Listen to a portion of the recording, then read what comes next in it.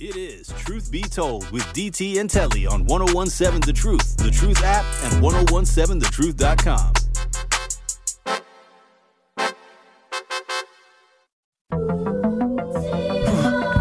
You know what it is, Truth Nation! This is Truth Be Told with DT and Telly. Your boy Benjamin. And this is Truth of the Matter. You heard Benjamin. This is our Truth of the Matter. My Truth of the Matter is this. Consider what are your top priorities currently in your life. Because as we are hearing and reading a lot of negative news as it relates to how we are going to thrive in 2024 and beyond, make sure that it's in alignment with what you've identified as priorities for you in your life. Don't let somebody tell you how you should be voting based on what you look like or your sexual orientation or where you live.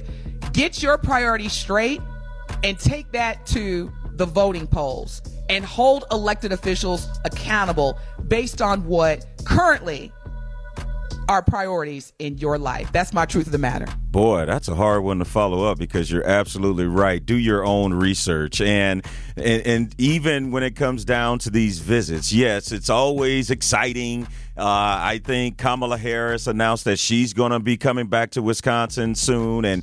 And so these politicians understand how important this state is, and you should hold that same value with your vote. Don't just give it to them because they may say something that you like or they may something that you agree with at this particular time, but make sure that you take everything into consideration, what they're saying and what they are going to do for you, because they need your vote. You don't need their vote. So keep all that in mind, and also, again, like Denise said, do your own research and come up with your own conclusion on how you want to vote, and don't let anyone else tell you what you should or shouldn't do. That is my Truth of the Matter.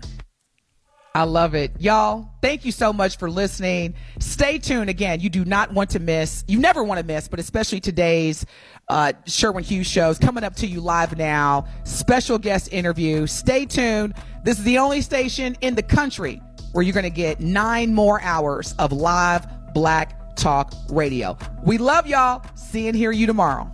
Peace out.